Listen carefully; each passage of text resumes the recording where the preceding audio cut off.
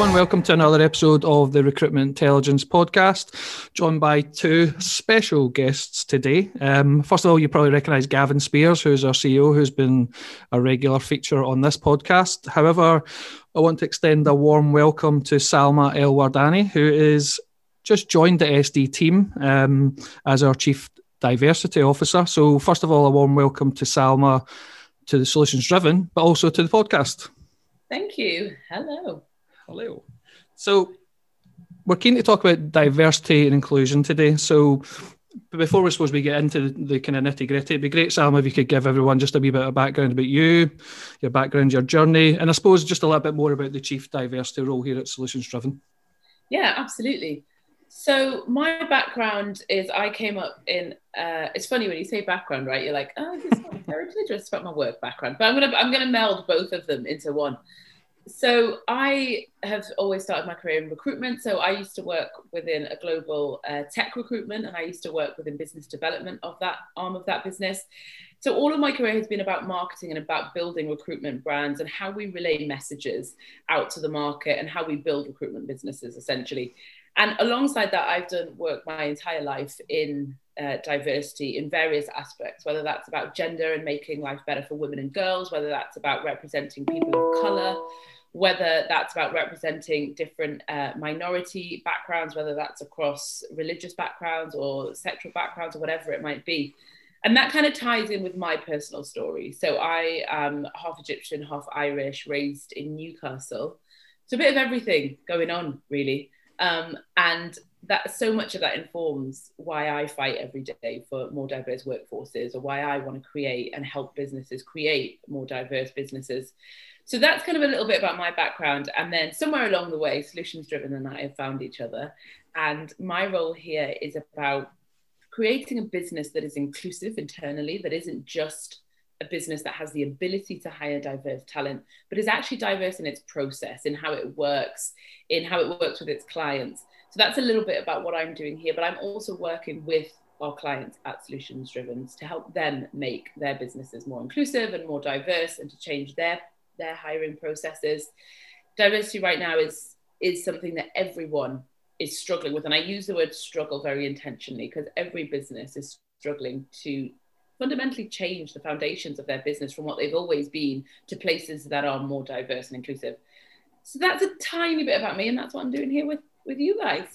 And it's been great. As I said, I know you've been here probably a month nearly now, and I think, as I said, You've been speaking to everyone internally, and the feedback has been great. And I'm sure you're having some interesting conversations. Very interesting. So over to you, Gavin. Why did you feel right now is the right time to hire a Chief Diversity Officer, first of all, I suppose, but also why Salma? So, I think, first of all, we, as you know, Rob, we launched our PI, Recruitment Process Intelligence, last year, really just as our category and I guess our way of working.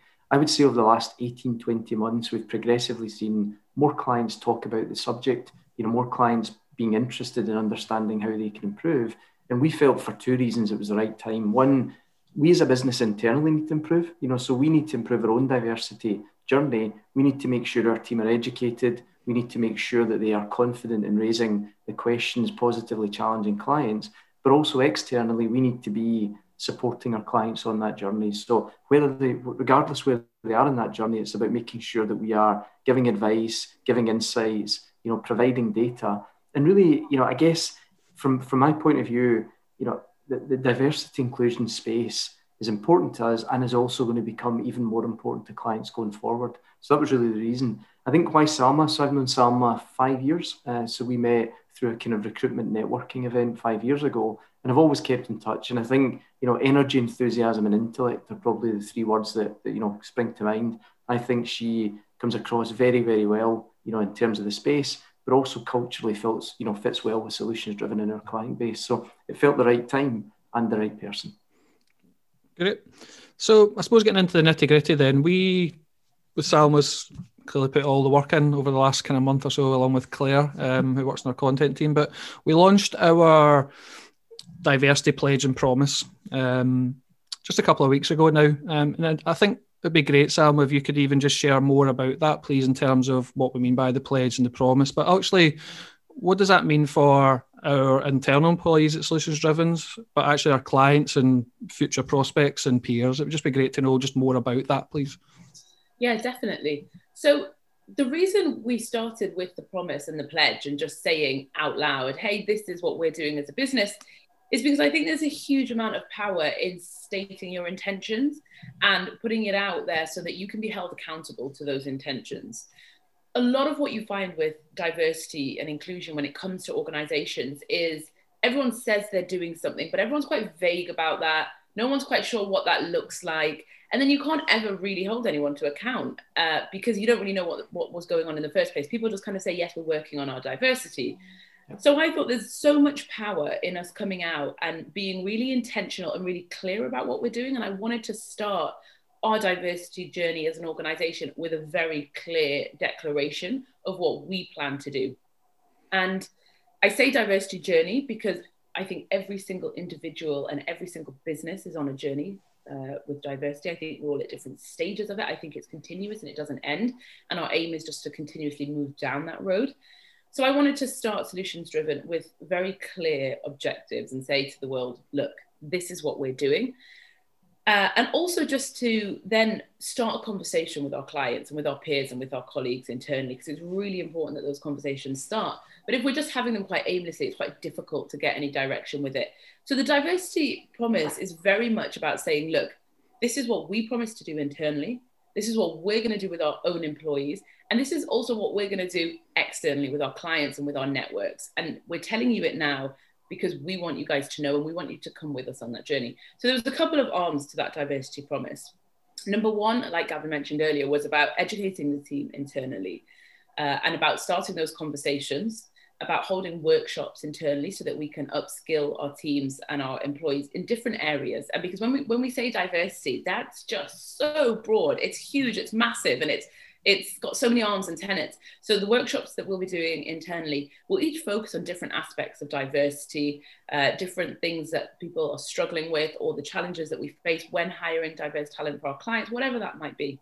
So that was the first arm. We're gonna have conversations internally. We're gonna do workshops. We're gonna bring in experts as well in different parts of diversity to have conversations.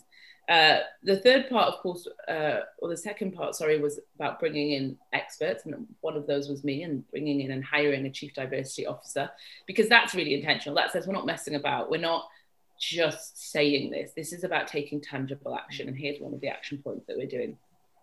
The third part as well is about having those conversations with clients and working with our clients. Like Gavin said about recruitment process intelligence, it's about bringing the data and the knowledge and the information to our clients so that they can make the best hiring decisions, so that they can create the best workforces for them.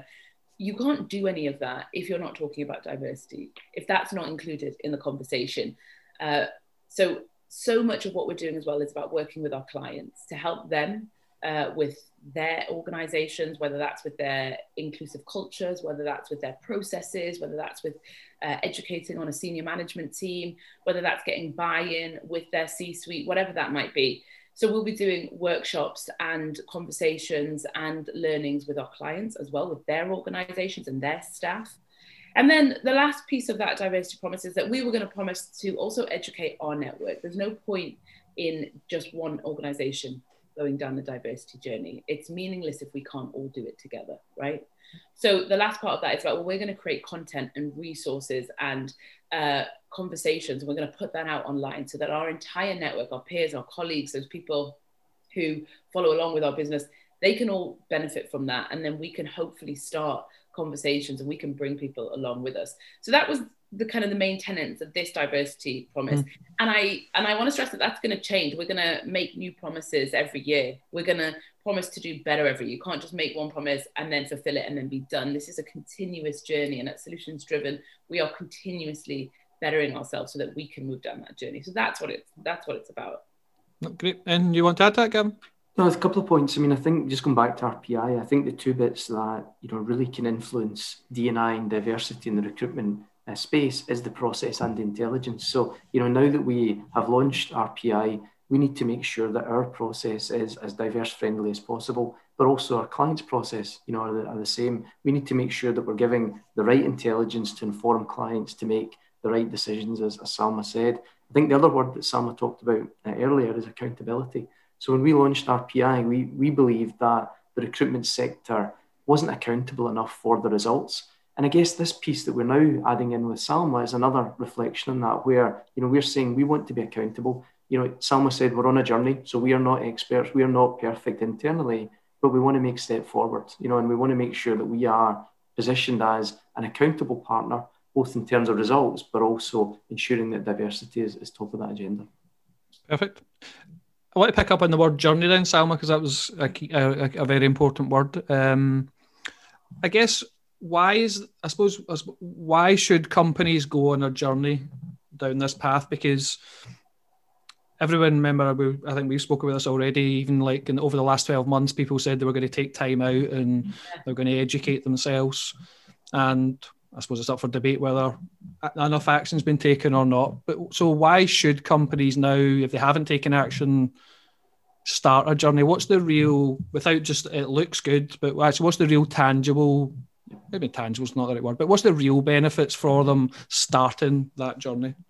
I think tangible is the right word, actually. And I think that raises an interesting point, right? And I think it's really indicative of where we are, actually, Rob. You've touched on something really crucial, because what we have to admit is we have to convince people of a business reason. And when I say business reason, when I say tangible, I mean monetary. We have to convince people that there's money in it for them to hire fairly. And that's the truth, right? And that's exactly where we are. You've hit the nail on the head. It is where we are. And it's incredibly sad that that's where we are. But you're absolutely right. But for me personally, the very short answer of why businesses should be looking at their diversity and why it should be part of their business is very simply, you won't survive if it's not. You will not carry on your business into the future if you don't address your diversity, because you have to think about the wider context. You can't think about businesses in these tiny little segments that don't interact with the rest of the world or aren't affected by the rest of the world, right? Nothing exists in isolation. And you have to understand where we're at with our public consciousness. And where we're at is the world is changing and becoming a more tolerant place. It's difficult, and sometimes we don't always feel like that. But for the most part, we are becoming more tolerant. We are having conversations now today that we have never had before, that we could never have before as a society, right? Look what happened last summer with the Black Lives Matter movement and the marches that happened globally. That wouldn't have happened 5 years ago. That wouldn't have happened 3 years ago, right? We weren't in the space to have that conversation, to bring that many people with us. 5 years ago, we weren't having conversations about people who were non-binary and what pronouns would you like to use. I mean, in some circles, yes. In specific circles, yes. But in the general business consensus, don't you remember a time where people didn't put their pronouns on their signature or on their LinkedIn? Like when I first started in business, no one did that. No one did that. We are moving. We are going forward. We are working towards a more tolerant society. And if your business is adamant that it's not going to address diversity, yes, number one, it's going to become less profitable, because we all know that the data and the statistics overwhelmingly show that businesses and boards that have more women, more racial diversity, more diversity across the board outperform other businesses. So your profit margins are better if you're more diverse. That's number one, right? Number two, you will become archaic. It's the same as like the business that refuses to let any of their staff work from home, right? Because they just need everyone in the office all the time. It's just those little things that show that you are a relic of an older business world, that you're never going to evolve, that you are not part of the widening conversation. And I think it is that simple. If you don't start addressing diversity, if you're adamant that your business is going to be white, male, older, middle-class men at the top, and always will be, and that's the kind of person that you hire continuously, you're not going to survive in this world, because people aren't going to want to work for you. I don't want to work for those businesses, right? And my peers don't want to work for those businesses. The generation under me are even more vigilant about it. So very simply, you're going to die out if you don't. And Gavin, I think I'm probably stating an obvious fact here, but you're having, or our team are having more and more conversations where diversity just comes up. I would say, well, again, you can answer the question, but over the last year, just those words, or if you went onto our tools and you could search by keywords, like the amount of times a word has come up in the conversations, I'm assuming diversity or inclusion must be coming up more and more in the conversations. Absolutely. Yeah. I mean, and I think, go back 12 months ago, I think there were some clients that were, doing it because they felt they had to, rather than because it was embedded in the process. So, at times we've had clients at the end of a process say, oh, we need a diverse shortlist. I think we've managed to slowly, start clients talking about that earlier in the process to make sure that we are, being open, being inclusive, being fair, in the decisions that we take. But absolutely, I mean, I think it's almost becoming abnormal that we don't talk about it on a call rather than it being, normal that we do. So.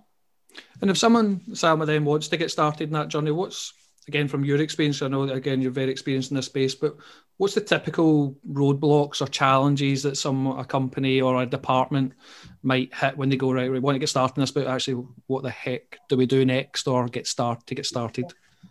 The first, and I think the biggest roadblock, and what can be the thing that holds back any success that you have in this area, is being honest with yourself about where you're at.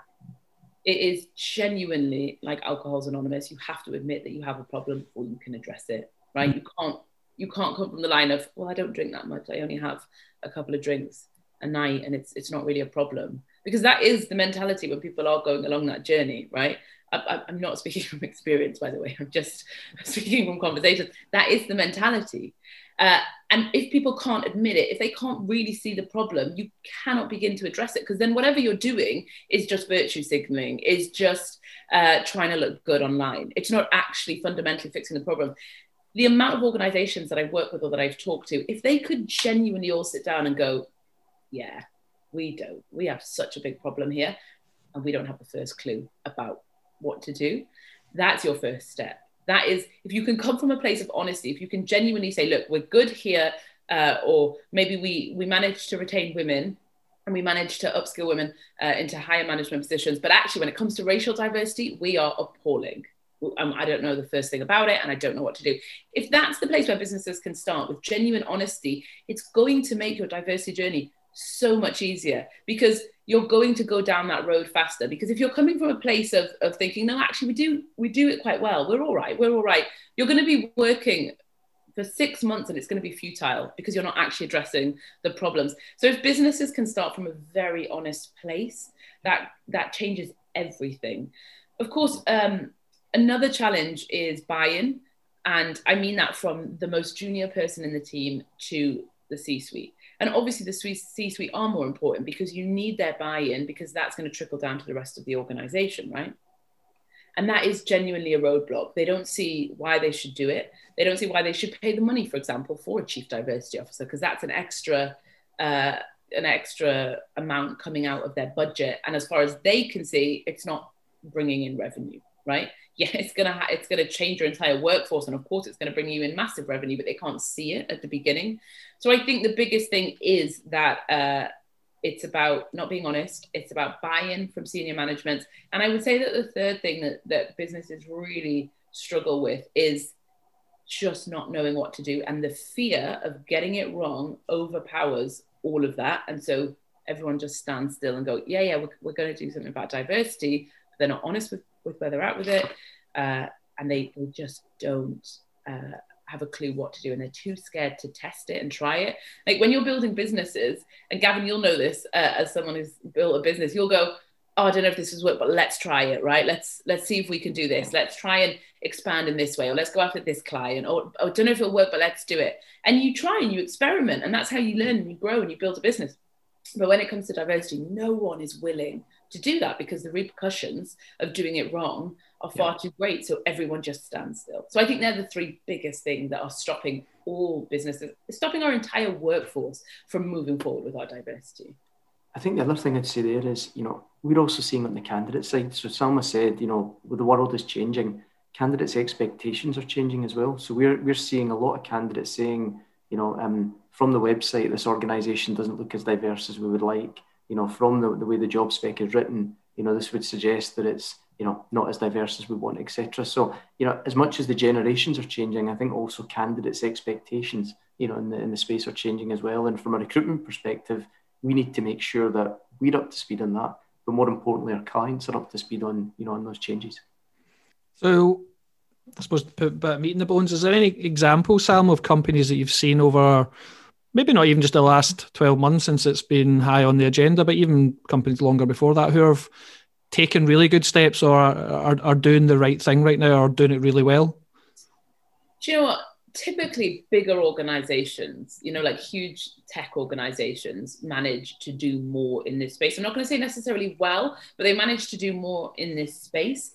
So, your big organizations like Microsoft, for example, places like that, they will allocate budget to it, right? Because they have masses of budget.